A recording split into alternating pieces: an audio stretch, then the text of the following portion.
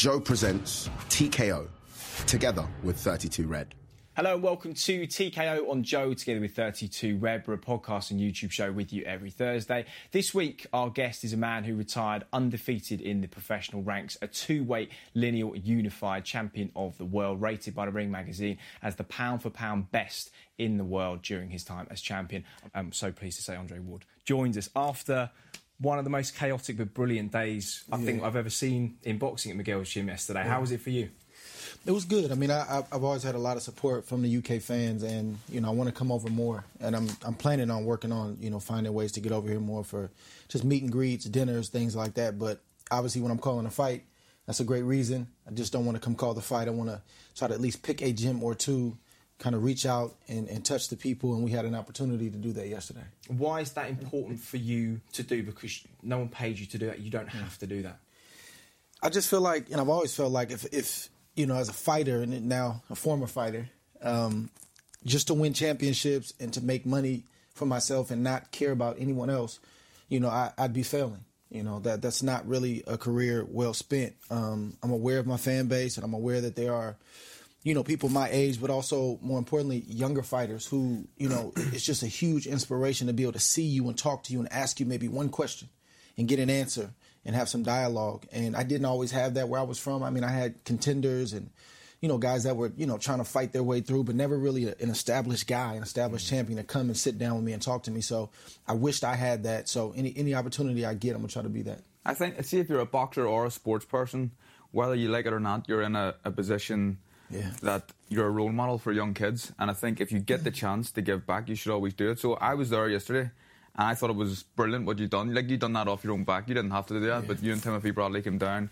spoke to the kids, and they'll remember that for a long time. They'll remember that for the rest of their life, possibly. Definitely. I guess for you, coming to the end of your career now, certainly the last year, 18 months, and you now being retired 2 years in September, as weird as that probably sounds to you after nearly a quarter of a century in the game, it's proof in the pudding that having an exit strategy as a fighter coming towards the end of your career is surely one of the most important things you can set up, right? Yeah. I mean, so many times, if you look at, boxing history, fighters don't have anything after the sport. They have no identity. Boxing is all that they do, all that they know. And I understand that to a degree, but even if that is the case, you have to fight with the end in mind. Like, it's going to come to an end at some point in time. Like, that's a fact. I don't know what age, I don't know how long you're going to have in the sport or what you're going to accomplish, but at some point it's going to end, and it's probably smart to start planning for that even while you're still active. I just want to bring you on to someone that, again, is also ending the sort of brilliance of their career, Nonito Donaire, who I know you're both friends with you more recently. Yeah. You guys go a long, long way. Yeah. He's, of course, headlining maybe the final super fight of his career, November 7th in Saitama. Yeah. Just tell me a little bit about your friendship with Nonito and how far that goes back. Day one, literally. USA Karate and Boxing is a gym that we both started at. So it was part karate and part boxing. And his brother, Glenn Donaire, was actually the first person I ever sparred. And he was older than me, but he's, Filipino kid, so we were the same size. Very powerful, very strong, heavy puncher. And he used to beat me up, for the first 3 or 4 months until I started to kind of figure it out and get my legs under me. Nonito came to the gym, and Glenn was good, but then Nonito was different. He had the same power, but he had a different type of style. He had creativity, and he'd be off balance and hit you with a punch and knock you out. So that was the boxing side. But then as far as just his personality and the type of heart that he had, just very soft-spoken, as you guys know. Cares deeply about his family, about his faith, and we just connected. We just connected, and he was going through some rough times at that time when I was just kind of coming into my own with my faith, and I was able to kind of encourage him and kind of pull him up a little bit, and we just stayed close. Like, we don't talk every day, but anytime I see him, man, it's a warm embrace. I'm following him from a distance, and he's always followed me and supported me, and that's gonna be my brother for life. When you fight someone, you have a respect for him, and you'll have his respect for the rest of your life. But since I fought Nonito Donaire, I feel like we became good friends. Yeah. And we keep in touch all the time. I was texting him this morning. We were texting all the time, talking about the Nui fight and, passing on little bits of advice and stuff to each other. He's a great guy. His wife, Rachel, a lovely person. Christine, my own wife, and Rachel and I got this little bit of a relationship going on. So that's a great story for boxing. And I hope he does well. I'd love to see him. People have a Nui, like, is just going to wipe Donaire out. They forget that Neil Donaire is a serious puncher. Yeah. I think Donaire could do it. I really do think that. Wow, what an end to his career that would be. There was a time where he was thinking of hanging him up in the early days. He didn't have any money. And he tells a story about finding money that you'd put in his backpack so that he could travel and eat. What stage of his career was that? When was this? Do you know? I think it was something like in the middle. Like he had a decent amateur pedigree at that time, but again, he had hit a crossroads. You know, he didn't care about boxing. Money was an issue, and again, he was my brother, so I was doing, okay at that time, and that's how my dad raised me. Like, my dad was the type of person that would give you his coat off his back, like literally give you his coat off his back, and that is in me. So, I saw my brother in need, and I'm not a showy guy. Like, I'm not going to give you something and then make a big deal about it. I'll probably slip it in your bag, like he said. And it's crazy because he never forgot that. Like, I forget about it sometimes when I'm talking to him. He's like, bro, he'll pull somebody that we don't even know to the side and say, hey, this guy right here, this is what he did for me. And I'm like, bro, it's cool. Don't worry about it. But he never forgot that. But that could have been the difference between him getting the bus to training and not that day, or eating that day and not. And those are the margins in boxing sometimes that can be the difference between carrying on and stopping. Or packing it completely in. Yeah. Imagine we didn't have any Neil Donaire because Andre Ward didn't put a few pounds in his gym bag. Yeah, this is it. I don't know. I guess for all of you guys, when you forge those kind of friendships from the very beginning with people in such an individual sport where there are very few people you can lean on, when you have that success, that's about as close as you'll get to a team in boxing, isn't it, right? I mean, he returned the favor in a different way. When Nonito stopped Vic Darchinyan, like, I was just kind of getting going in the pro ranks, and like, man, that inspired me so much to see my brother come from behind and upset a guy like that. That dude was a monster at that time. He was underdog as well, wasn't he? Yes, of course. Nobody really knew Nonito. No. He got on the map from that victory. And I remember being at Verge's house. I was in training camp at the time, and he had a heavy bag in his garage, and I saw that knockout, and I just went straight downstairs and just worked out for like an hour and just banged away at the bag and just envisioning like what I was going to do my next fight. But then obviously it just gave me that boost to say, man, let's do this from my backyard. He got a strap when nobody thought he could do it. My strap is on the way. Wow. Growing up in Belfast, of course, you have the automatic benefit, if you're a good fighter, of having a loyal fan base who love the sport. It's one of the national sports of Northern Ireland. In America, you have to compete with so much in terms of the big broadcast channels, baseball, basketball, NFL. We were talking yesterday, because you're part Irish, because your father was white. And Scottish, and Scottish. Yeah. Did you ever think about using that sort of part Irish to market yourself as, because we were saying, wouldn't it be great to have Irish Andre Ward? Do you ever look back and think about what else you could have done in the early days to increase your visibility when it was such I do. I honestly didn't really know about that. Like, I knew there was some descent. Like, I didn't, but I never really dug and found out. And then when I did, I was like, idiot. There's a whole fan where are they base. from in Ireland? Do you know? Huh? Do you know whether? But I'm still like, I'm in this place in life right now where like my history is just like, I'm enamored by it, and I'm like, I'm digging up old stuff from my mother's side, my father's side, and I'm still researching that. Okay. But that's something that obviously would, not just from a fan base standpoint, but just to like, that's a real part of me. You know, like I'm considered an African American male, but I also have that in my blood. And to be able to like let people know that, so the ones that could relate and that could, that have the same blood in them could come and support would be amazing. I have a pro friend, Tommy McCarthy. He's a cruiserweight, black kid from Belfast, but he's the broadest Belfast accent. I always think like Big Tommy can make it in America. He can really do something. Like it's like, well, what about you? I'm Big Tommy McCarthy, and you don't picture him. But I think if Big Tommy can crack America, he would make an absolute fortune. Yeah, he would. Get him on one of the undercards, mate, maybe next year. Why not? All of that aside, I think your in-ring talents always spoke for themselves. The first time you really kind of pierced through the bubble, certainly in the UK, was during the Super Series, because, of course, our own Carl Froch was in there. Yep. The thing about that series, I guess, in a sport that doesn't have a centralised governing body, was it brings promoters who otherwise wouldn't work together. And when I looked at the list of people, it was Mick Hennessy, Lou DiBella, Dan Goosen, of course, worked with you at the time, Kalle Sauerland, who then went on to be the kind of brains behind the World Boxing Super Series. From your point of view, being involved in that tournament, what were the pros and the cons of being involved in something like that?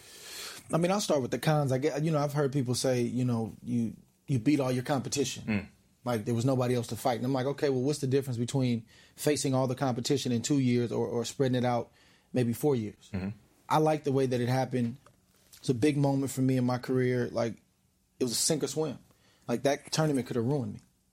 Like there were real legitimate champions.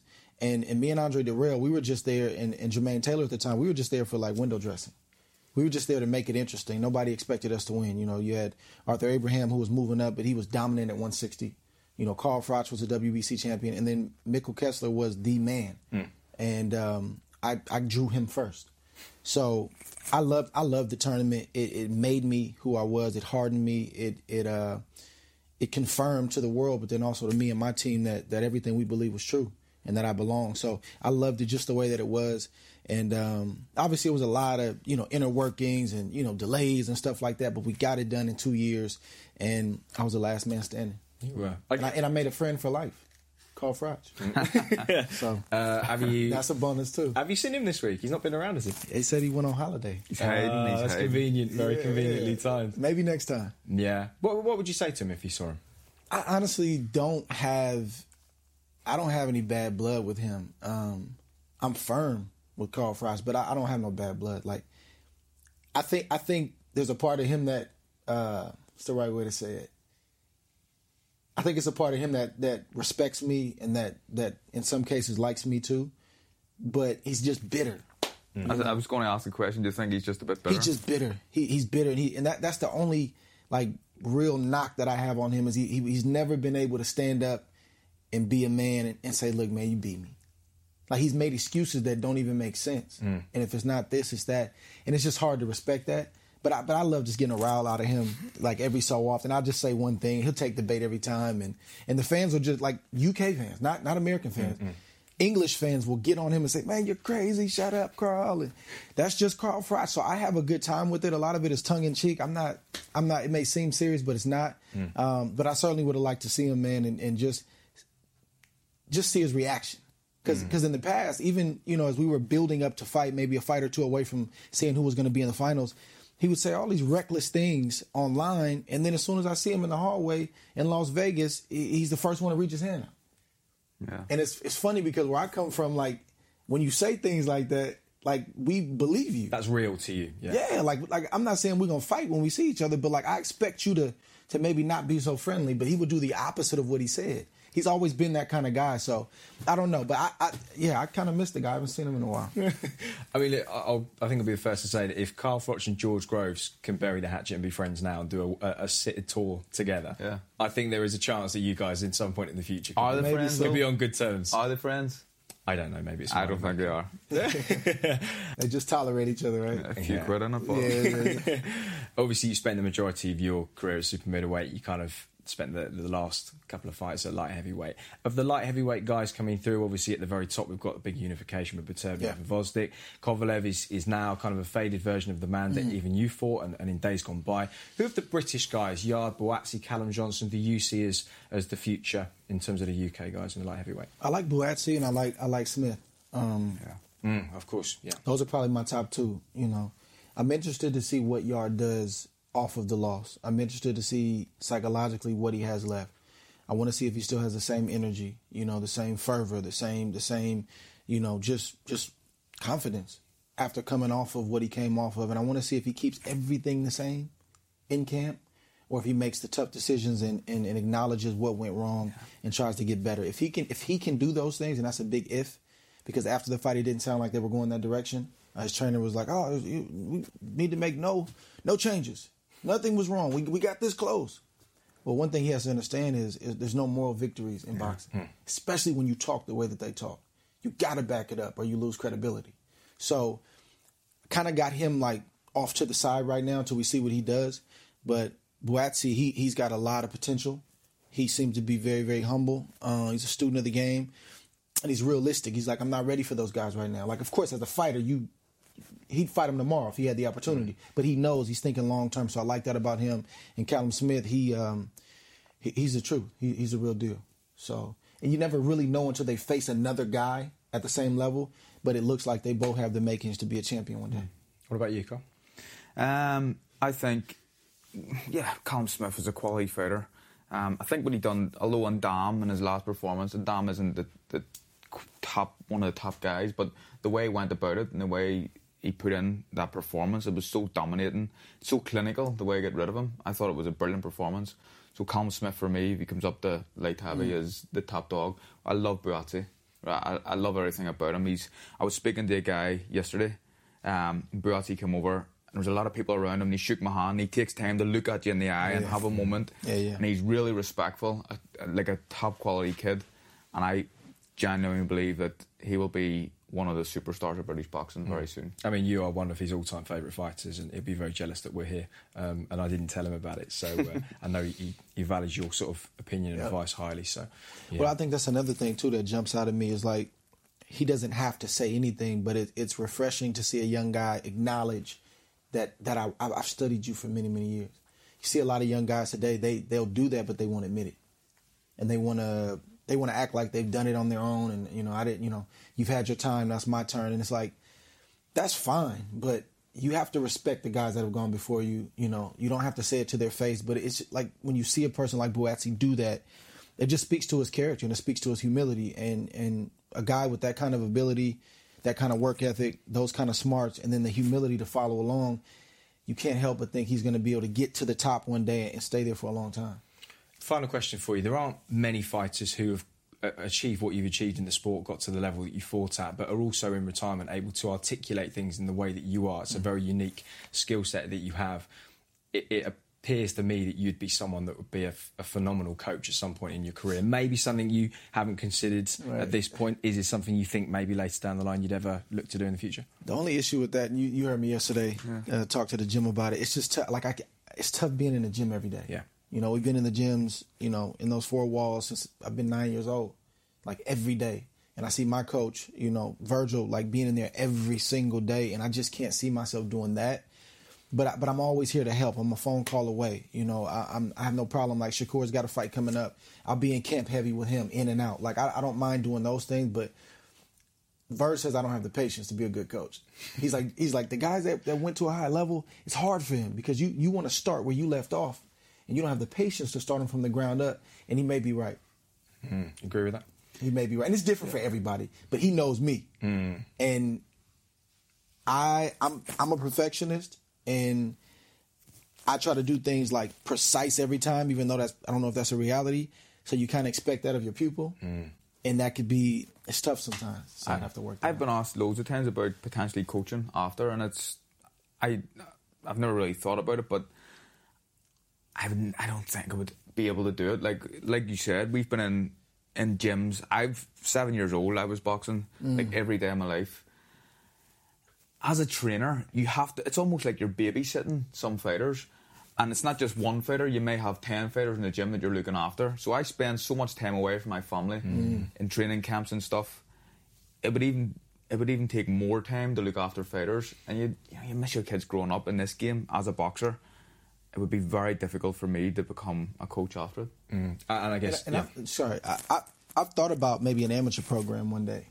Just having just the youth, like something to do after school. They do their homework, and then you kind of build them up from the ground up. I could see something like that maybe one day. I guess because the fundamentals are so important to kind of young kids, isn't it, going into the it's the fundamentals, and then you're also like giving them an avenue and something to do where they're not getting in trouble. Like if they have another sport or a hobby, that's fine, but in the Bay Area, a lot of kids don't, specifically in Oakland. They go home and they got idle time, and that's not good for any young man. So I could see something like that one day, and kind of bringing my boys, the SOG boys, to come face these guys and working our way through the ranks from state to regionals to the nationals. Like I could see something like that. We got our own uniforms and stuff. Like I could see something like that maybe one day. Yeah. But the pros, and I said it yesterday, and the fighters tried to act like this wasn't true, but fighters can be very, very difficult to deal with. At times, I was difficult for my coach. You're making weight. You're dealing with a boatload of pressure, and you're seeing the same people every day. You're going through the same routine every day, and sometimes you have a bad day. But as a coach, You got to be able to handle that. And you got to know. Now you're not coach anymore when that happens. You're counselor or your father figure. So it's many different hats, and I don't know. We'll see, but I don't know. Well, listen, we've taken up enough of your time. I know you've got a busy night tonight, but just thanks so much, because I know you're jet lagged and there's plenty going on. I appreciate your time. I appreciate you, man. Andre Wardle, thank you very much for coming on TKO. And thank you at home for watching another episode of TKO Done and Dusted. We will see you, as always, in 7 days' time. You've been listening to TKO on Joe, together with 32 Red.